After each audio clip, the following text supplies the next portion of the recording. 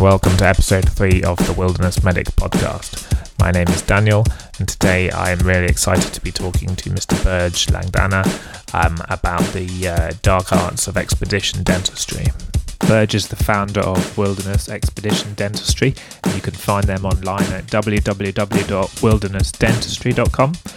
He is also a tutor on the International Diploma in Expedition Wilderness Medicine up at the Royal College of Physicians and Surgeons in Glasgow. He also teaches on the Masters in Extreme Medicine at the University of Exeter. He has a huge range of experience, has practiced dentistry in some really exciting places, and I'm really pleased that he is able to be on this episode. In the future, he is also due to be contributing to the next edition of the Oxford Handbook in Wilderness Medicine. And now we're going to have a whistle-stop tour on how to look after our teeth and the teeth of our expedition members. Welcome to the Wilderness Medic podcast. Check out our website at www.thewildernessmedic.com. Expedition resources, wilderness medicine blog, and much more. So hi Burj, thanks very much for joining me on what is episode 3 of the podcast. Yeah, Daniel, it's great to be here chatting to you.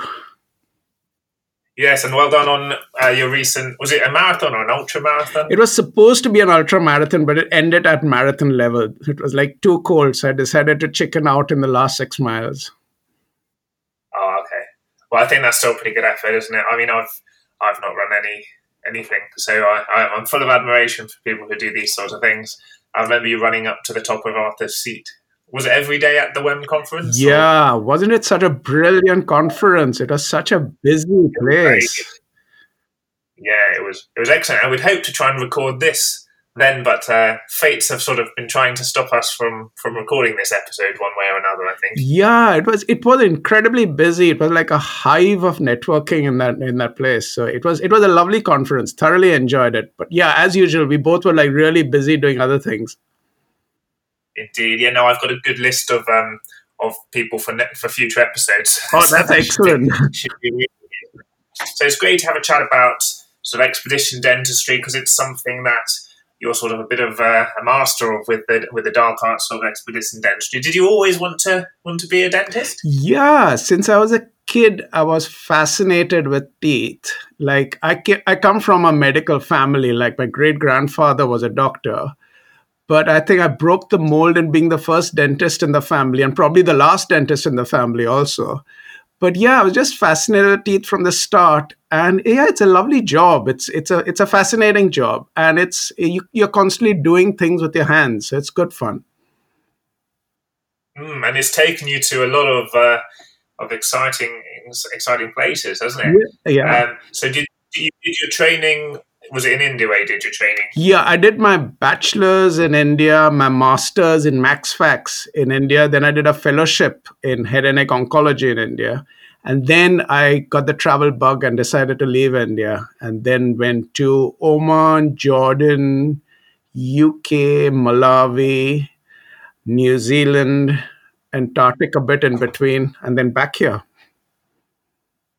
So it certainly sounds eventful, and it'll be great to go in depth into some of those things that you've been doing.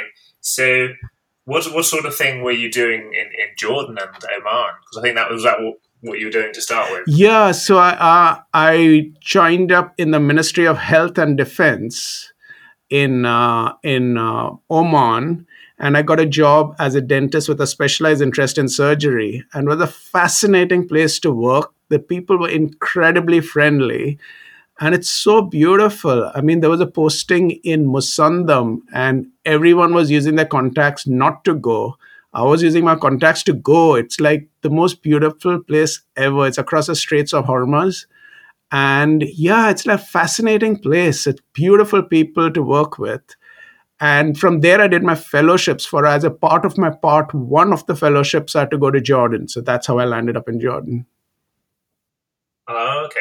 And was this sort of based in hospitals, or were you sort of starting to get the expedition dentistry bug at this point as well? No, I got my expedition dentistry bug sort of in India, like throughout our academic career.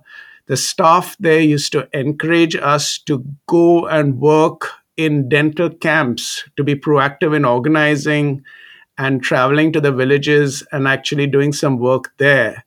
And they were incredibly encouraging. We found it very satisfying.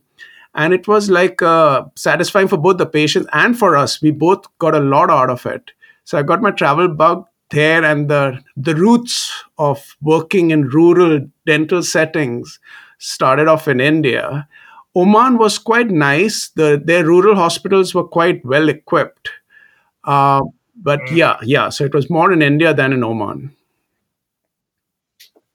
Yeah, sure. And I suppose the pathology that you'd be seeing there in more rural places was that quite different to what you were seeing in other countries that you've since worked in, do you think? Or? Yeah, it's been different, radically different in so many different countries. Like what you see in Malawi, where I basically did more max fax than dentistry, was quite different from what I dealt with in Oman.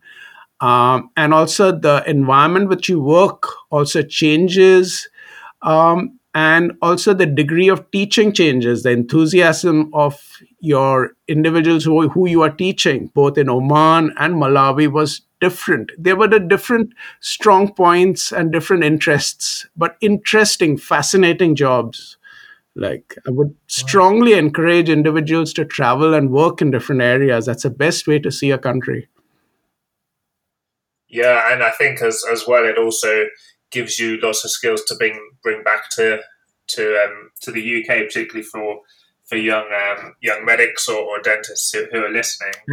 Absolutely. So I suppose, what kind of advice do you have for non-dentists if they're sort of going on an expedition? I don't know, it could be for weeks, it could be for a few months, in terms of from a dental point of view, what they should be doing. I think for a non-dentist going on an expedition as a medic, you got to understand and accept that dentistry is not your strong point. So the best thing to do is to prevent getting any dental problems on an expedition. And you got to understand that nearly 16% of average medivacs are caused by dental issues. So if you reduce the number, you save yourself so much of a hassle. So being proactive in preventing stuff would be the first thing, like making sure that the participants who's going on an expedition actually go for a dental checkup, not the day before they go on an expedition, but at least like a couple of months before, so that the dentist has time to do things like a root canal treatment or extractions at that particular period of time. Gives them enough safety time to do that. Also, just to make sure that the participants and yourself take the right toothpaste, because the toothpastes are medicines in their own right. So if you're going for a wintry expedition, like you're going to base camp or climbing some nifty peaks, it's a good idea to start on a good quality anti-sensitivity toothpaste. And if you are an unfortunate individual plagued with frequent teeth and gum problems, then you might want to go in for a high fluoride toothpaste. And on an expedition itself, the medic should make sure that they take the right kit. We have guidelines on what kit to take on the Wilderness Expedition Dentistry website, and also being proactive in making sure that the participants on an expedition do maintain a good oral hygiene.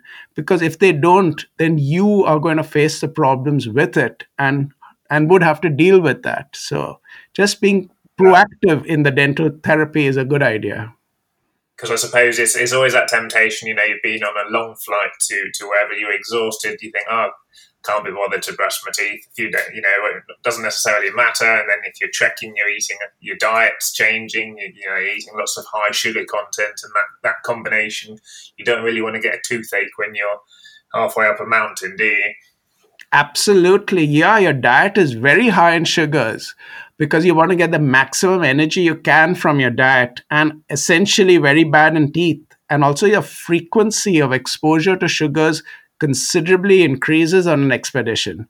So, it's not the quantity which is that important, it's a frequency or sugar and acid exposure in a mouth which is relatively dry, especially on an altitude, which can cause havoc with the teeth and gums. Yes, absolutely. And so, what sort of things are expedition medics or expedition dentists most likely to come across in the field on an expedition? I think the most likely I've seen, especially in the last year, a huge increase in fractured teeth. So, chipped teeth, fractured teeth, broken teeth, and of course, lost fillings. And always the thing which has surprised me is that they've taken a fully equipped medical kit and a very under equipped dental kit with very poor quality stuff. And that does cause its own issues and problems. So taking like it, a dental kit doesn't have to be very heavy. The one thing which I do recommend most of them nowadays to take is, besides Cavit, which is your temporary restorative material, Oh, yes. Okay, yeah. clove oil, which all the medics seem to love. But something new is a glass ionomer restorative. Daniel, you there? I'm here. No, I'm just listening. Ah, yeah. The Making, glass I making notes. brilliant is essentially the glass ionomer restorative material. It is like an intraoral bandage. It's a powder and a liquid which you mix together and sticks like glue on top of teeth and thus protects the teeth. So Okay. Do you use that instead of the caveat, is it, or as Uh, well? in, if there's a broken tooth which has a defect, like a cave, a cavit will stay there very well and will have sedative properties on a tooth. But if a tooth is chipped and there is no place to hold physically a restorative material like cavit, then you need something which sticks chemically to the tooth, which is your glass ionomer cement. Ah, yes. I know that makes sense. Yeah, because otherwise the caveat would just fall off, wouldn't it? Absolutely, yeah. Okay. And what about sort of dental infections? Are people likely to see that sort of thing as well? They are, and they are also likely to see that in the local help or individuals who are taking part in the trek local to the area, like the porters in Nepal, the Sherpas, they will have a pretty high rate of getting oral infection. People who smoke also will have a high rate of getting an oral infection. And but in that case, they already have antibiotics in their medical kit, and those antibiotics work well for dental infections also, though we do recommend that they nowadays take something known as corsedal gel with them. Okay. And this gel is much easier to carry than the mouthwash version and much easier to use, especially for gum infections. Yeah, a lot more compact as well, isn't it? You don't want to be Absolutely. carrying liters of cortisol in your rucksack if you can No, help yeah, it. that's true. And it tends to leak otherwise. Yeah, and going back to antibiotics, you'd be thinking things like coamoxiclav, would you, or metronidazole? Yeah, coamoxiclav is brilliant, or amoxicillin, and mixing amoxicillin with metronidazole. Metronidazole is a fantastic drug for gum infections and anaerobes, and we find that incredibly useful. So you use that with corsedal gel for gum infections, and it works wonders. It's really good. And I suppose the thing that everyone worries about when they sort of, well, some people look forward to it, but it's kind of trauma, I suppose. And obviously, I suppose a milder part of the trauma is having a slight chips to the teeth. What sort of thing do we need to do if someone loses a tooth on an expedition, but they've still recovered the tooth, but a bit of a sticky situation? Exactly. Even in that case, you do require the glass ionomer restorative material, because if a tooth is just chipped, you need to cover it so that you seal the porosity, the exposed porosity of the tooth, to prevent it sucking infection into the structure of the tooth, causing the tooth to get infected. So you need to cover it with an intraoral bandage. And glass ionomer is the only sticky stuff which can do that really well. If you don't have that, then you can just use a drop of surgical glue to just cover the porous chipped area of the tooth, prevent it getting infected. However, if somebody knocks a tooth out and you want to put it back into his or her mouth, then what we advocate is do it as soon as possible, and as you pushed it in, you can splint it with the adjacent teeth.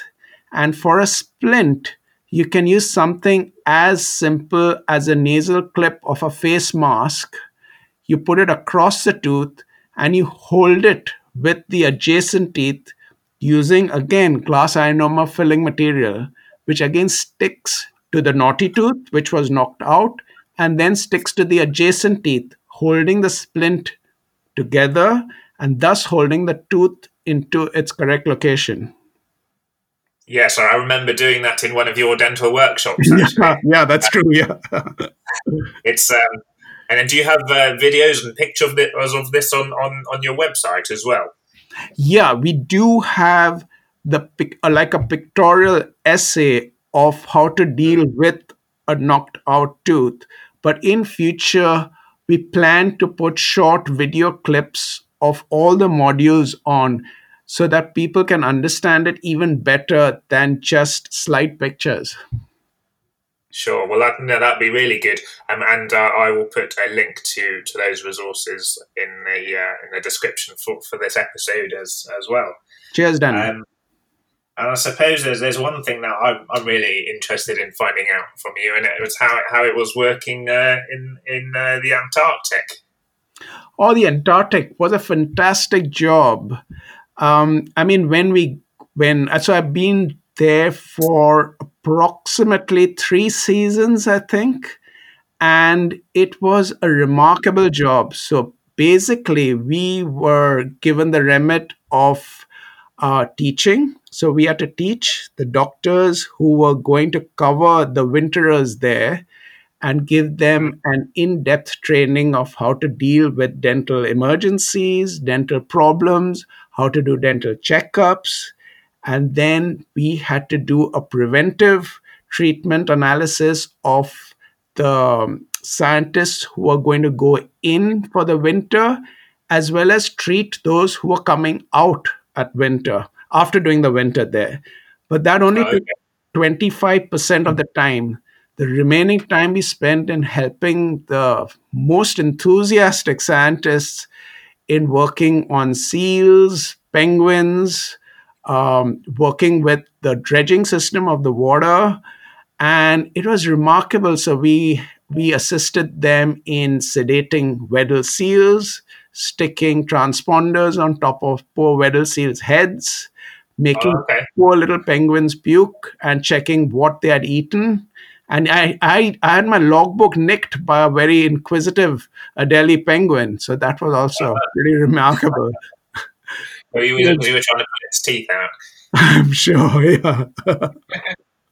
And were there any exciting things you saw from a dental point of view, or was there any kind of major medical problems that were going on whilst you were in the Antarctic? We had to deal with a few extractions, but what we did was we allowed the doctors to work with us while doing the extraction. So they got the hang of how, if necessary, they had to do an extraction in winter, how would they manage it? And actually, one of them had to do an emergency extraction during winter, and she was incredibly good at it. So yeah, it was a good teaching session for everyone concerned. And what was the weather like? The weather was cold, but not that cold. It was like dry cold, which doesn't seem to penetrate as deep as a good old Leeds wet cold. Yeah. Oh, that's yeah. The Antarctic is on my list, but you have to dedicate 18 months, don't you? I think if you go there as a doctor, which is I wouldn't mind, but my wife says it's a bit too long. It'll be a fascinating 18 months, which you won't forget. Yeah. Well, who knows? Maybe in the future. Um, Best of luck. yeah. And I was looking through your website, and it says that obviously you're heavily involved with WEM and some of the other diplomas as well. But it also said that are you now teaching at the international? Is it for NATO or something similar like Yeah, that? which is the Special Ops Medics, which is Yeah. in Germany in a place called Fullendorf. And yeah, essentially, we run a dental workshop and a facial trauma workshop and have been doing that for the last 3 years. And it's good and it's lovely. And they are really interested and keen in it. And they have an examination and assessment at the end. So they have to learn the things properly. And in March, I'll probably be going to Hereford also to do a similar teaching session there for our SAS medics. And it's Oh, okay. really great teaching them because it is a slightly different session because we have to concentrate a bit more on trauma also.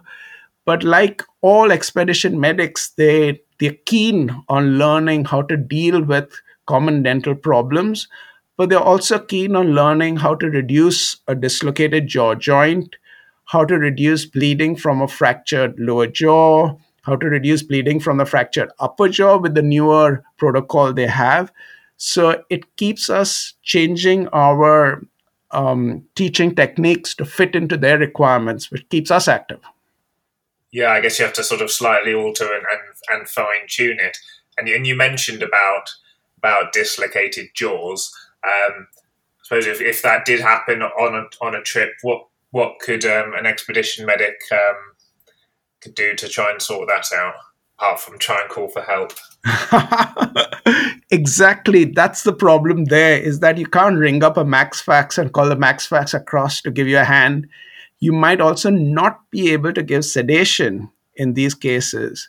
So the faster you reduce, obviously, the better it is.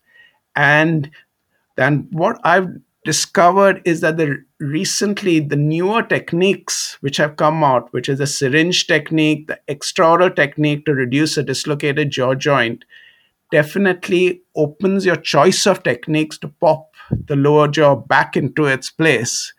So, to be familiar with it is a good idea. To get the hang of it and practice it in A&E if you can is also a good idea.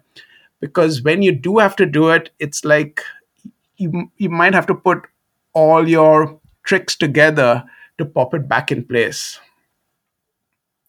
Yes, and then this is where you then have to put a head bandage in to hold and secure the Yeah, so relocated jaw in place. Is that right?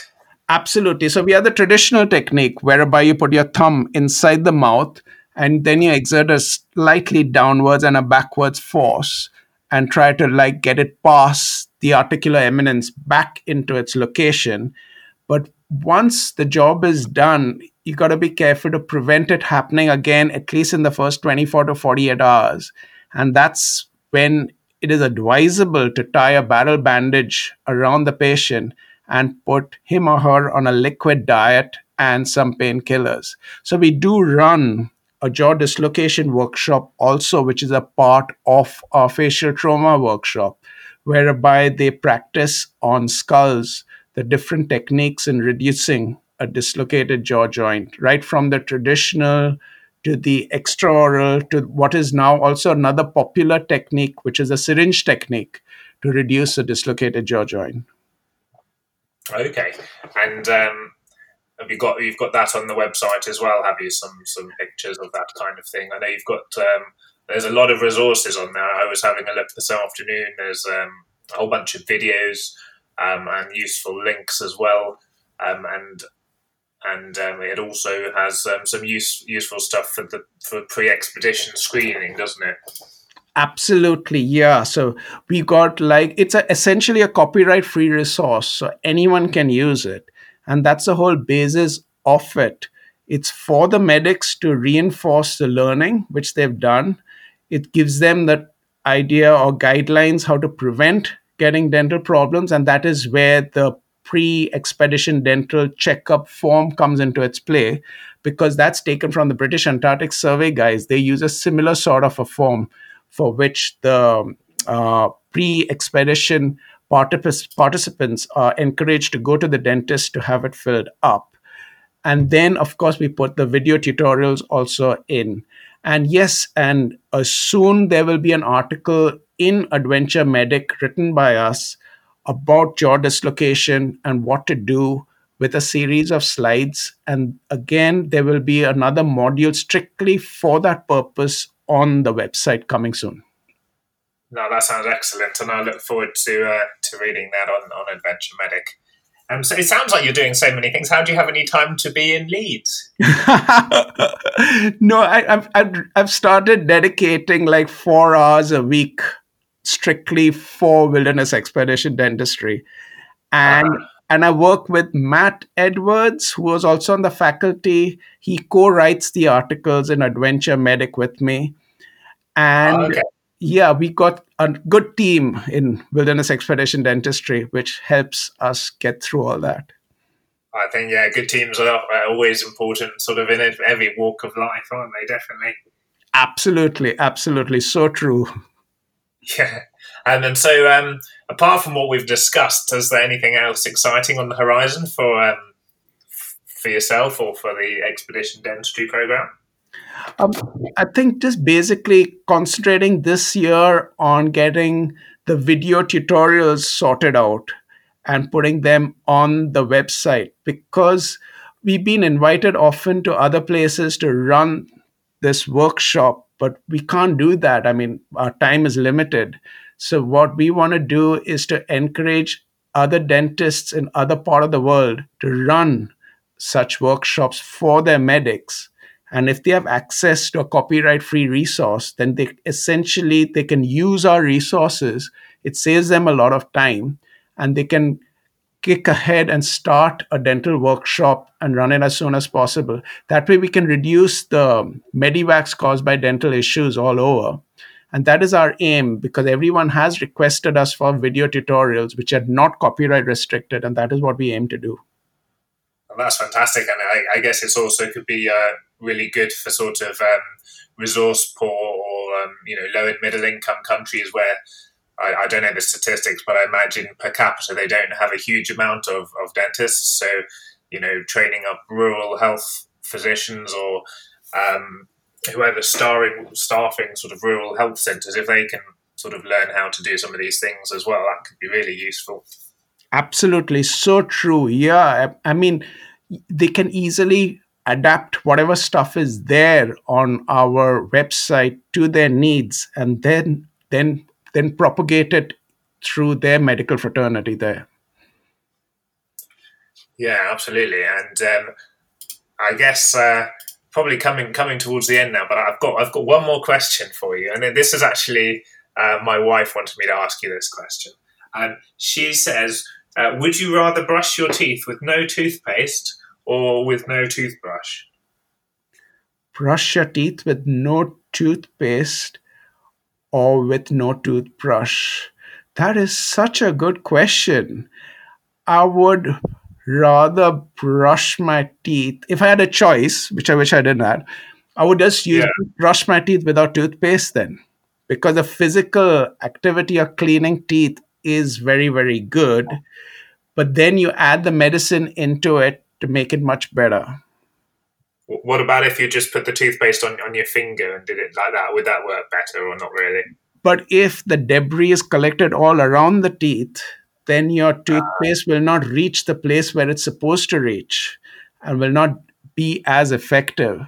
It is getting rid of the physical debris is quite important. Getting rid of the physical debris well is even more important. Hence, we recommend brushing and flossing, which allows you to get rid of the debris even between the teeth.